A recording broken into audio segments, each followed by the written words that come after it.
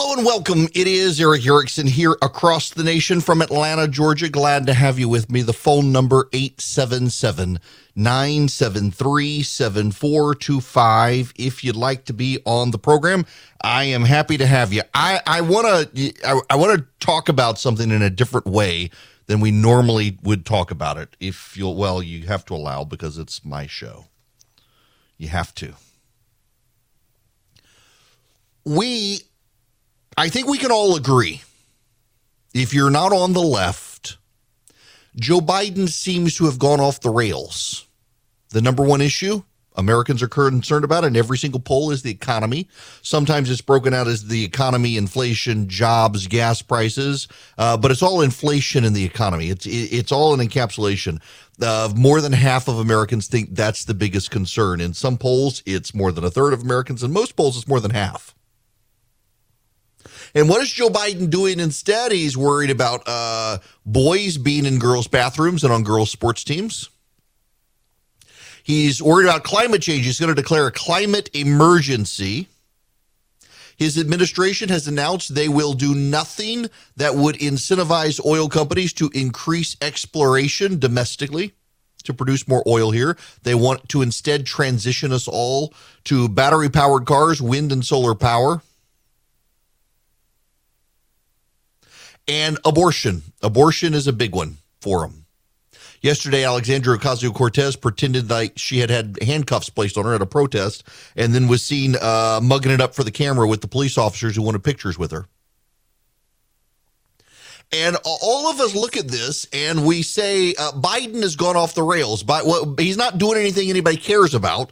What's going on here? This is just gross incompetence. I've been thinking about this, and I don't think it is gross incompetence after all. Now, I want you to bear with me, and keep in mind my background here is I ran political campaigns, and I've run campaigns in brilliant seasons, and I've run campaigns in seasons where you knew it was going to be a disaster and you wanted to do what you could to make sure you won, even as all your compadres in your political party were going down. Let me run some numbers for you, something that we don't talk about a lot. I think 100%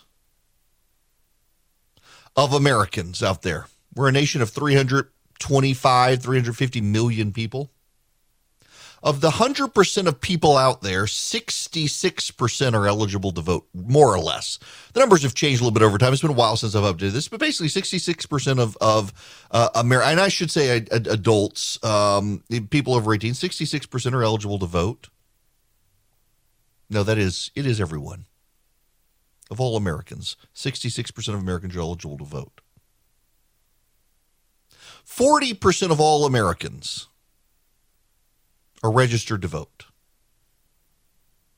So of the 100% of the population of the 325 million people, really only 25% of them vote. 40% are registered to vote, and only 25% of that 100% of Americans actually votes. A quarter of the country actually votes. When you talk about, 80% of the voters turned out to vote, it was massive election turnout. Well, you're not talking about 100% of the population.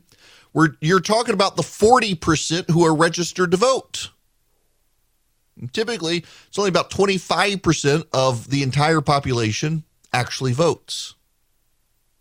So if 25% of the nation both registers to vote and votes, you need 13% of the nation's population in order to win an election.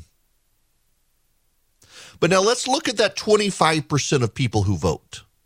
So you've got all 350 million Americans, 25% of the population, more or less, turns out to vote. Of that 25% of the population that turns out to vote, in every case, 9% of them will vote Democrat. In every single case, 9% will vote Democrat. In every single case, 8% will vote Republican in every single case. So of the 25% who vote, Depending on which party you're in, 9% or 8% are completely off the table. That leaves you 8% up for grabs.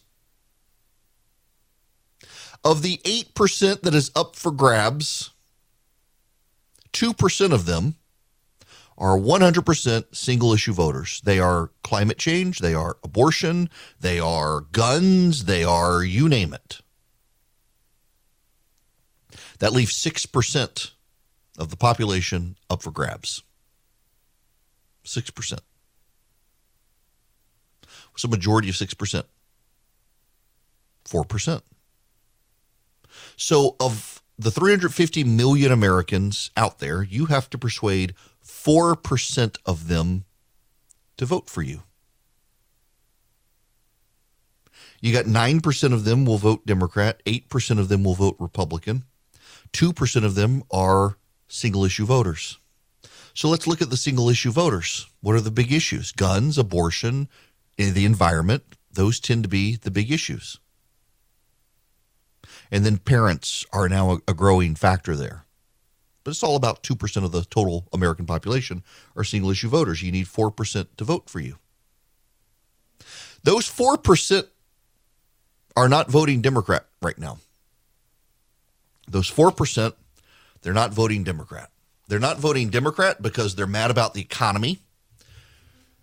And they're mad about inflation. They're mad about their kids' schools. They're mad about lockdowns. They're mad about a lot of stuff. And they're mad at the incumbent party because the incumbent party always gets the blame. And the incumbent party is the party that controls the White House.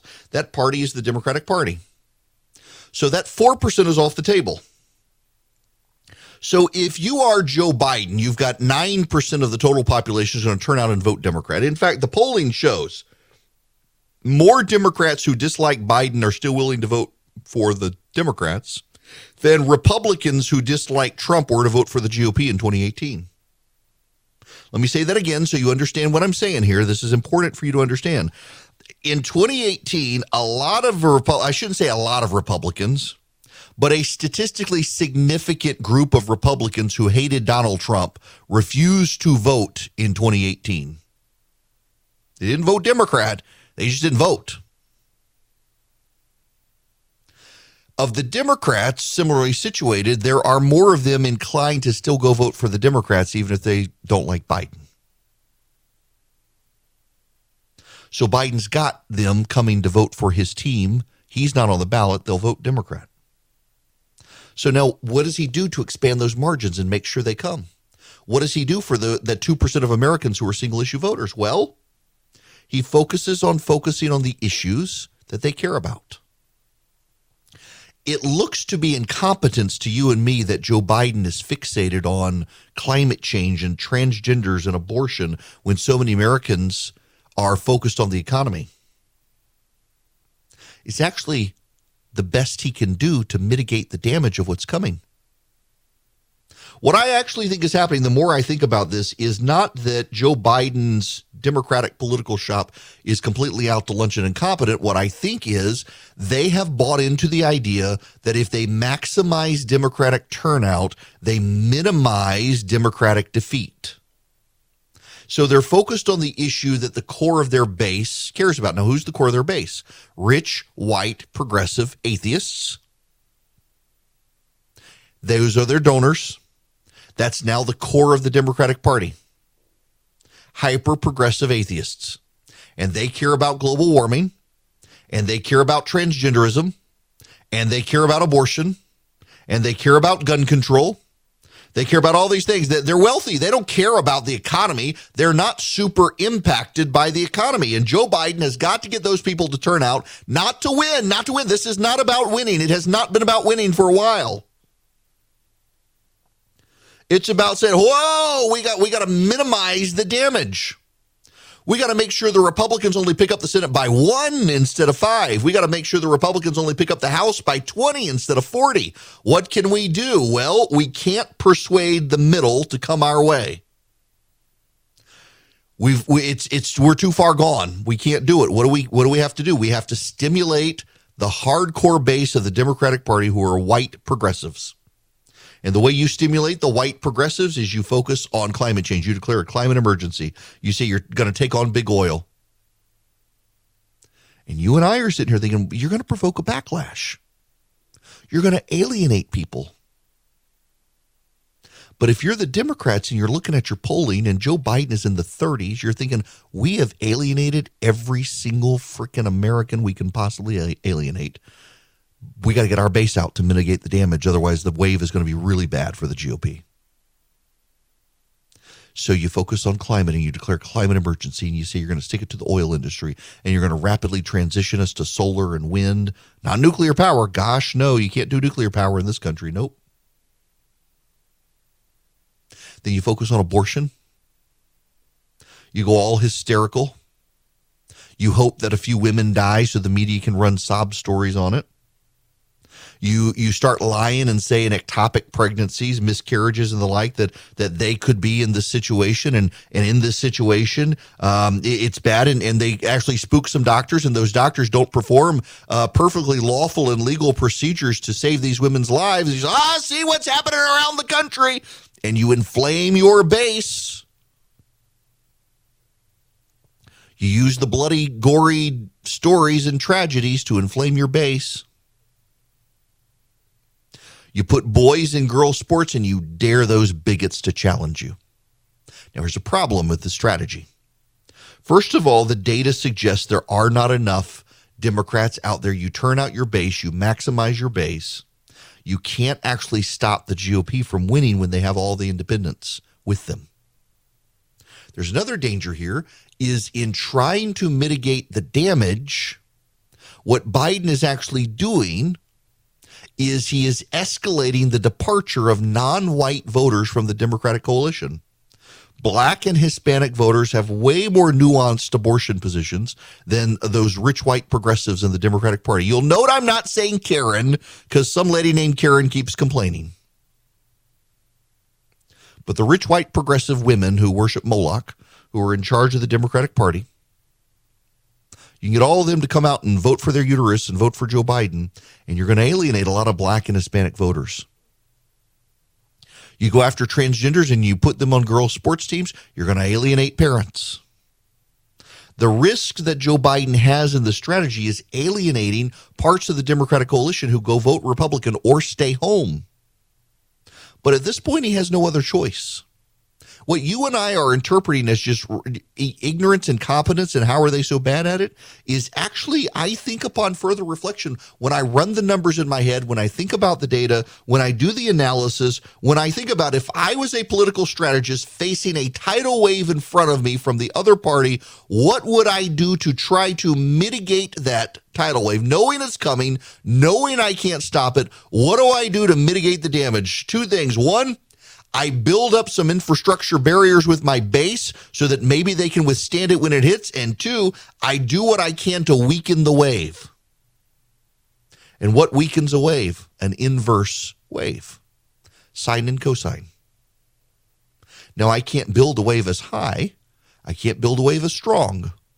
But if I can turn out my party base, the hardcore progressives, I can at least stop the Republicans from being able to pick up areas of the country where Biden won by 10 or 15 points.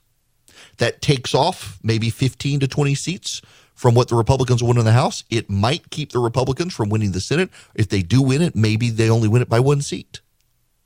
That's what's going on here. I think that's what's going on. That's why Biden this week is going to declare a climate emergency. That's why the media is going to go overboard on abortion, transgenderism, and climate. That's what they're doing. They're using the press to help them mobilize progressives, not to beat the Republicans, not to hold the House, not to keep the Senate, but to minimize the gains the Republicans have. Why? Why? Because if you look at 2024, if the Republicans maximize their gains in the Senate this year, they are all but guaranteed a filibuster-proof majority in 2024 because of the seats in play in Democratic areas that Trump won. If the Republicans do exceedingly well this year, they could get a filibuster-proof majority in 2024. So the Democrats have to maximize their gains to minimize the Republican wave that's coming. They can't stop it, but how do they weaken it so that the GOP in 2024 doesn't get a filibuster-proof Senate? The way they do it is to maximize all hands on deck, get out the vote. A wave is coming, and you guys have to stop the Republicans from in 2 years getting that filibuster. It may not work, but that's the best hand they've got to play, and that's what's actually going on. Folks, the signature hymn sheets from Boll & Branch are a bestseller for a reason. They use the highest quality threads on earth for a superior softness, a better night's sleep.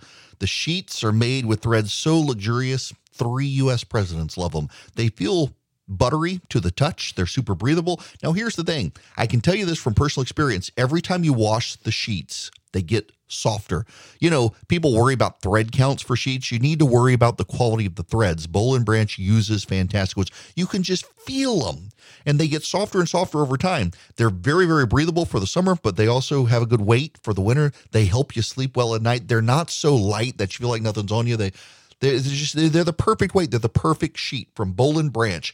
You'll immediately feel the difference with their iconic signature sheets. Right now, get 20% off site-wide during the annual summer event happening now only at bollandbranch.com. It's their best offer of the year before the holidays, so you need to act now. That's Boll & Branch, BOLLAND branch.com for 20% off site-wide. Phenomenal deal with phenomenal product. I'm telling you, we use them in our house. Long before I was a podcast reader, we use Boll & Branch. You should too. bollandbranch.com for 20% off site-wide. Hello there. It is Eric Erickson. The phone number is 877-973-7425. If you want to be on the program, you are more than welcome to call in. I'm going to spend some time in the next hour talking about climate change. I have strongly held opinions on climate change that tend to make every single person mad. Might as well make everybody mad today.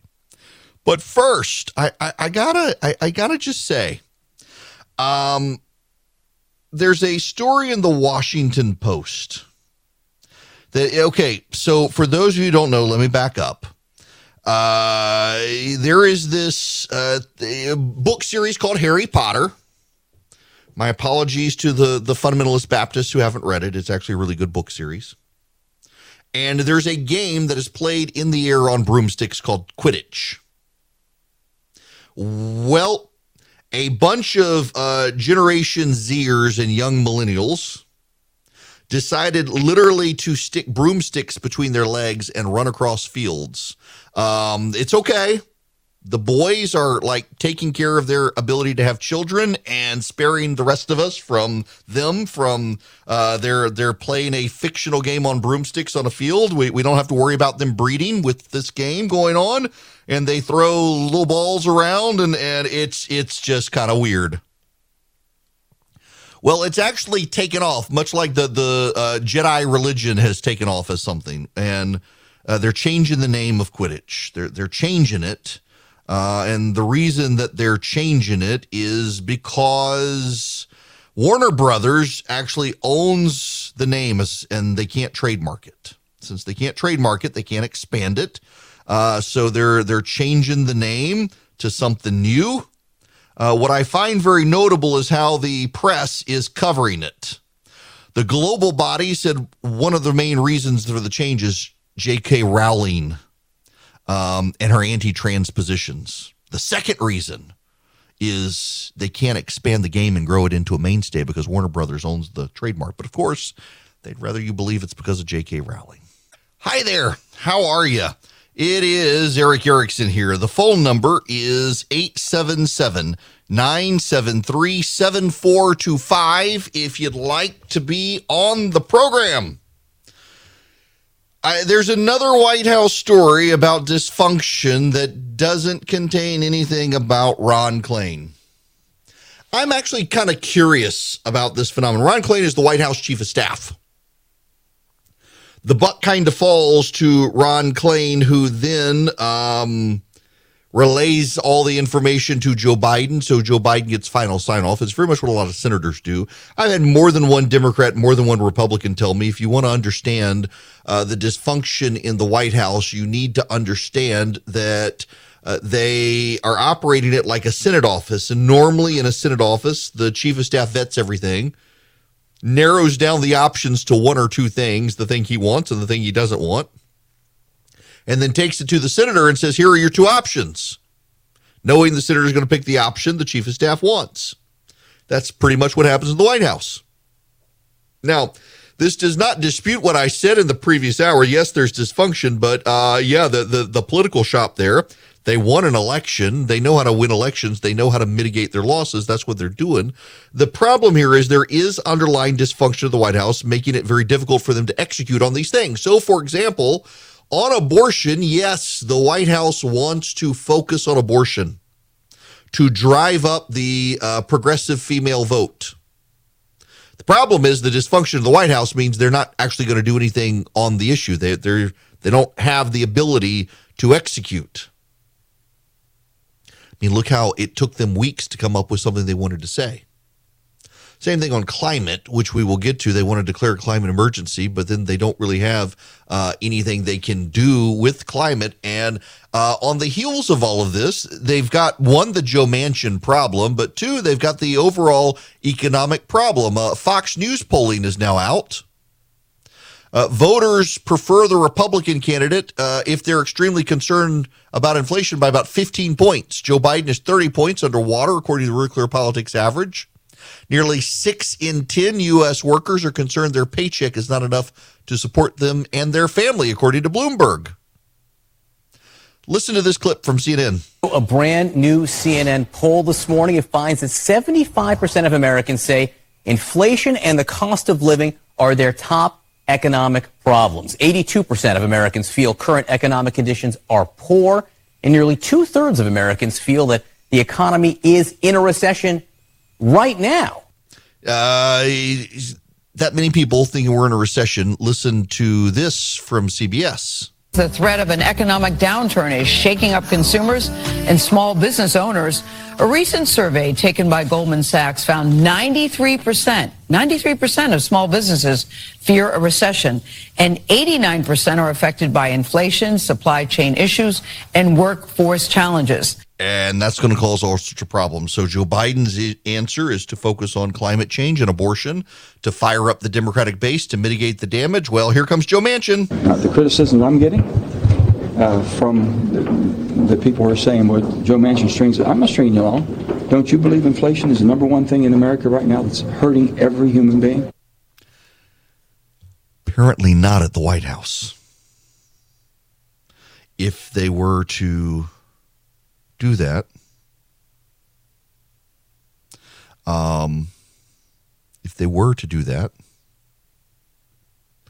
what you would see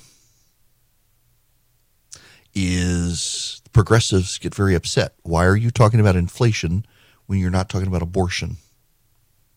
Why are you talking about inflation when you're not talking about climate change? Y'all, you got to understand this.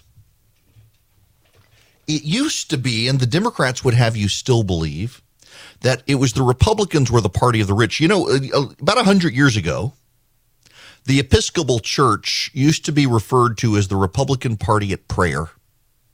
Go back 100 years in this country, and the Episcopal Church was referred to as the Republican Party at prayer. The Republican Party was the party of the wealthy, was the party of the elite, was the party of the gentrified class. They were all Episcopalian. And you had reporters refer to the Episcopalian Party, or the Episcopalian Church, as the Republican Party at prayer. That's become the Democratic Party. The Episcopal Church is now Democrat. They're overwhelmingly rich and they're white. They're also dying out. The last, statistically speaking, listen, I like to poke fun at my Episcopalian friends, but statistically speaking, in all seriousness, the last Episcopalian has been born in this country. The church is declining so rapidly in this country. They're declining because they gave up on biblical orthodoxy and decided to reflect the world. And when you sound just like the world, why do you need to get up on Sunday and go to church? Just sleep in. You get the same thing. But you got to understand this phenomenon.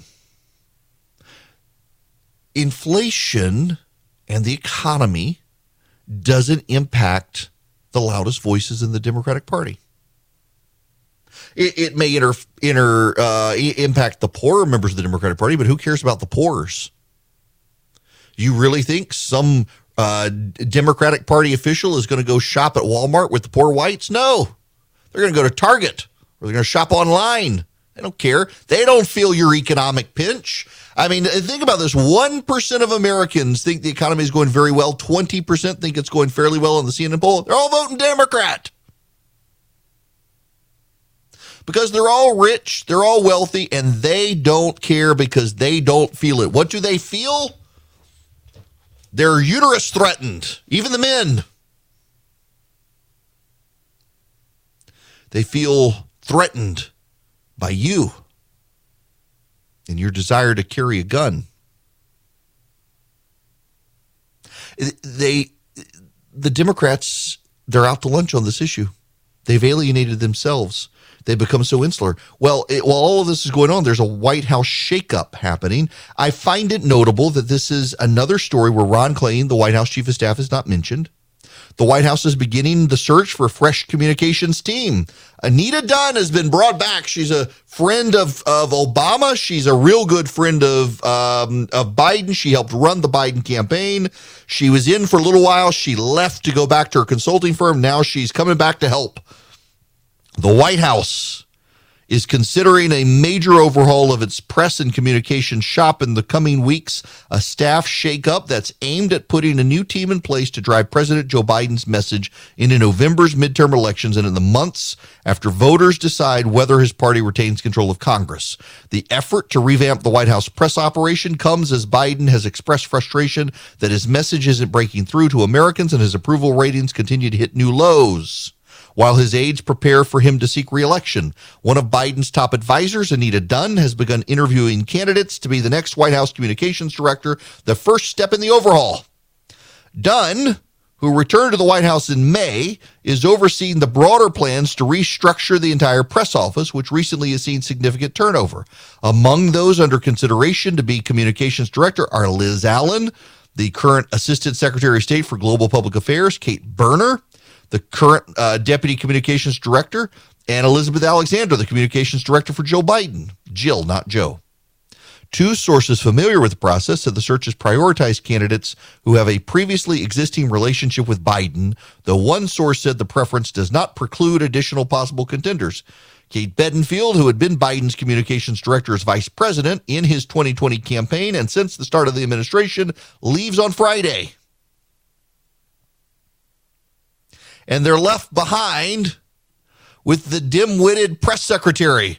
What's her name? Karine, whatever her name is. She's terrible. I mean, y'all, listen, I'm willing to acknowledge that a White House press secretary, even if I don't agree, is competent. Jen Psaki was a competent White House press secretary for Biden, even if I didn't think she did a great job, nor did I think she was a good press secretary. I could recognize at least that she had a semblance of knowledge of what her job was. This woman, I mean, every day it's a disaster.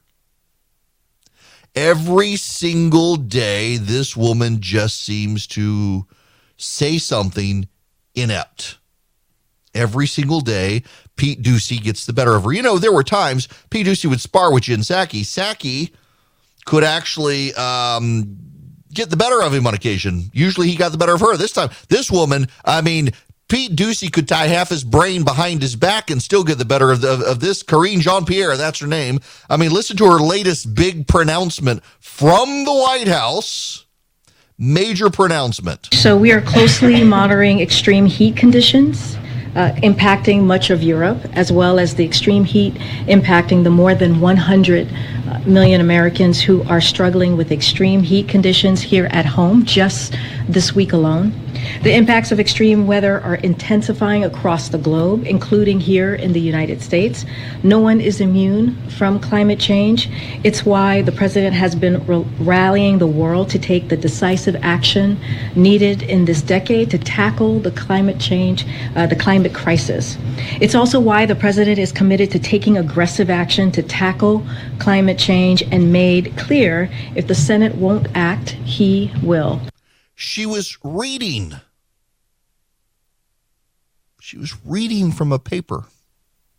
which is fine when there's a lot of stuff to do. But, I mean, you can't digest that stuff and convey it in your own words. You got to read it. Why is she having to read? Jen Psaki at least could relay this stuff in her own words by glancing at the bullet points, and this woman can't do it. They've had to bring in John Kirby. Kirby is from the Defense Department, or the Defense Department, and they've had to bring him in to do double duty with this woman because he actually is competent at what he does. And when you point it out, say, "Oh, you just don't like her because she's a black woman lesbian." No, I don't like her because she's an incompetent moron. That's why. She's not good at her job. And behind the scenes at the White House, they know it. They can't say it publicly because the wokes will come for them. They got to do a better job. They're not doing a good job. None of them are. We've got yet another White House shakeup in the communications office. At some point, maybe the White House will realize it's not the message. Right now, they seem to believe, the president seems to believe, oh, if only my message would be heard. No, Joe, we're hearing your message. We're hearing the message. We just think you're out to lunch. We don't care about the climate and abortion right now. We care about the economy. So I'm sorry, Joe. It's not the message. You can put in the greatest order. I mean, put in Martin Luther King Jr. as your spokesperson. Gives a fiery speech every day behind the microphone on how you're awesome. It doesn't matter. The orator doesn't matter. The messenger doesn't matter. The message doesn't matter when the policies are crap. And that's what they are. And that's why the voters are turning on you. But hey, at least you can maximize your base turnout, so you think, to mitigate some of the damage. Unfortunately for you and me, there's a lot of damage that's still going to happen. A lot of that damage is going to be in your retirement savings. We're seeing 41-year high inflation now. Interest rate hikes, increased gas prices. They've gone down a little bit, but they're still really high. If you got $50,000 or more in your IRA, your 401k, your other retirement savings, you might want to reach out to my friends at Goldco and see how you can protect your money with physical gold and silver. Call 855-904-5933. You'll get a free wealth protection kit to learn how to use gold and silver to protect and grow your money. Thousands of retirees are doing this. Many are getting $10,000 or more in free silver for doing it. Call my friends at Goldco. Find out how you qualify for their special offer. They've been helping thousands of Americans protect their retirement against inflation, stock market crashes, and so much more. They might be able to help you. Listen, instead of me giving you a toll-free number again, just do this. Text my name, Eric, E-R-I-C-K. Text Eric to 33777. I'll send you back their toll-free number. Call Goldco. See if they're a good fit for you, helping you with your retirement. Learn how to use, at least get their free guide on how to use precious metals to ease the ebbs and flows of your retirement portfolio. Yes, hello there. Welcome. It is Eric Erickson here. I want to talk to the folks at WDBO in Orlando, where I'm now live. Now, the rest of you, don't get your feelings hurt, because I love y'all too, but this is a new thing for them. They're wondering, who the heck is this guy? And I need to tell them in Orlando, if you text the word recipe, singular, not plural, recipe, no S on the end, just text the word recipe to 33777 every week. Every week, you get a new recipe in your email. And it's not one of those where I'm going to send you a bunch of pictures and give you my life story and tell you all the nuances of how I discover the recipe, and you got to scroll 5,000 pages before you get to just the ingredients and directions. Nope. It's just a little quick blurb. Here's the recipe. Here's any notes on variations. Here is the ingredients. Here are the directions. God bless. Have at it. I haven't figured out what recipe I'm going to send yet today. But today, the recipe comes out. So for all of you anywhere in America listening, if you text the word recipe to 33777, I will send you back a link, and you just click that link. You can subscribe, or you can just click through the link, whatever you want to do.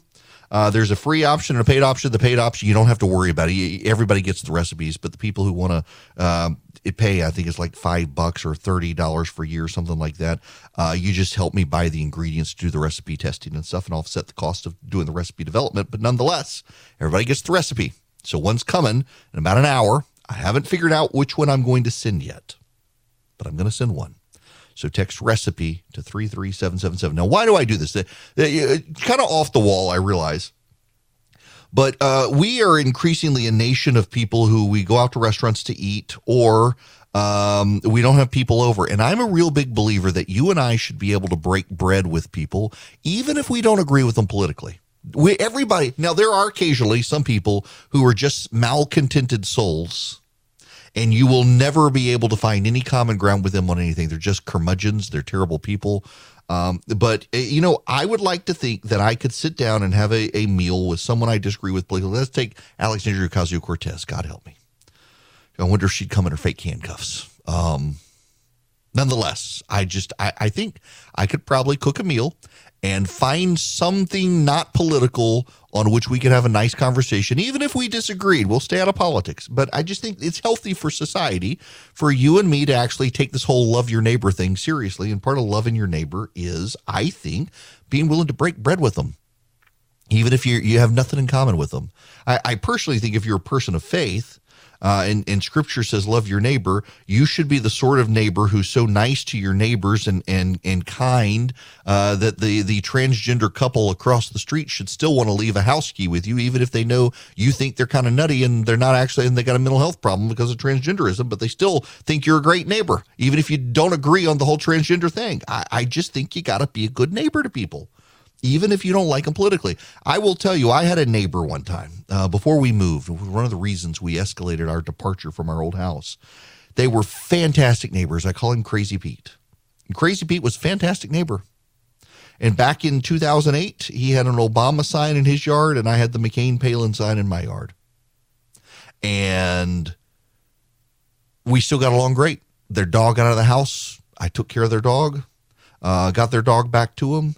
When we had a baby, they brought over a baby gift. Everything was fine. And then at some point, MSNBC named me, Keith Olbermann had a show, and Keith Olbermann named me the worst person in the world. My neighbor didn't really know what I did for a living. I had been a lawyer, and he didn't really understand blogging, conservative blogs and stuff.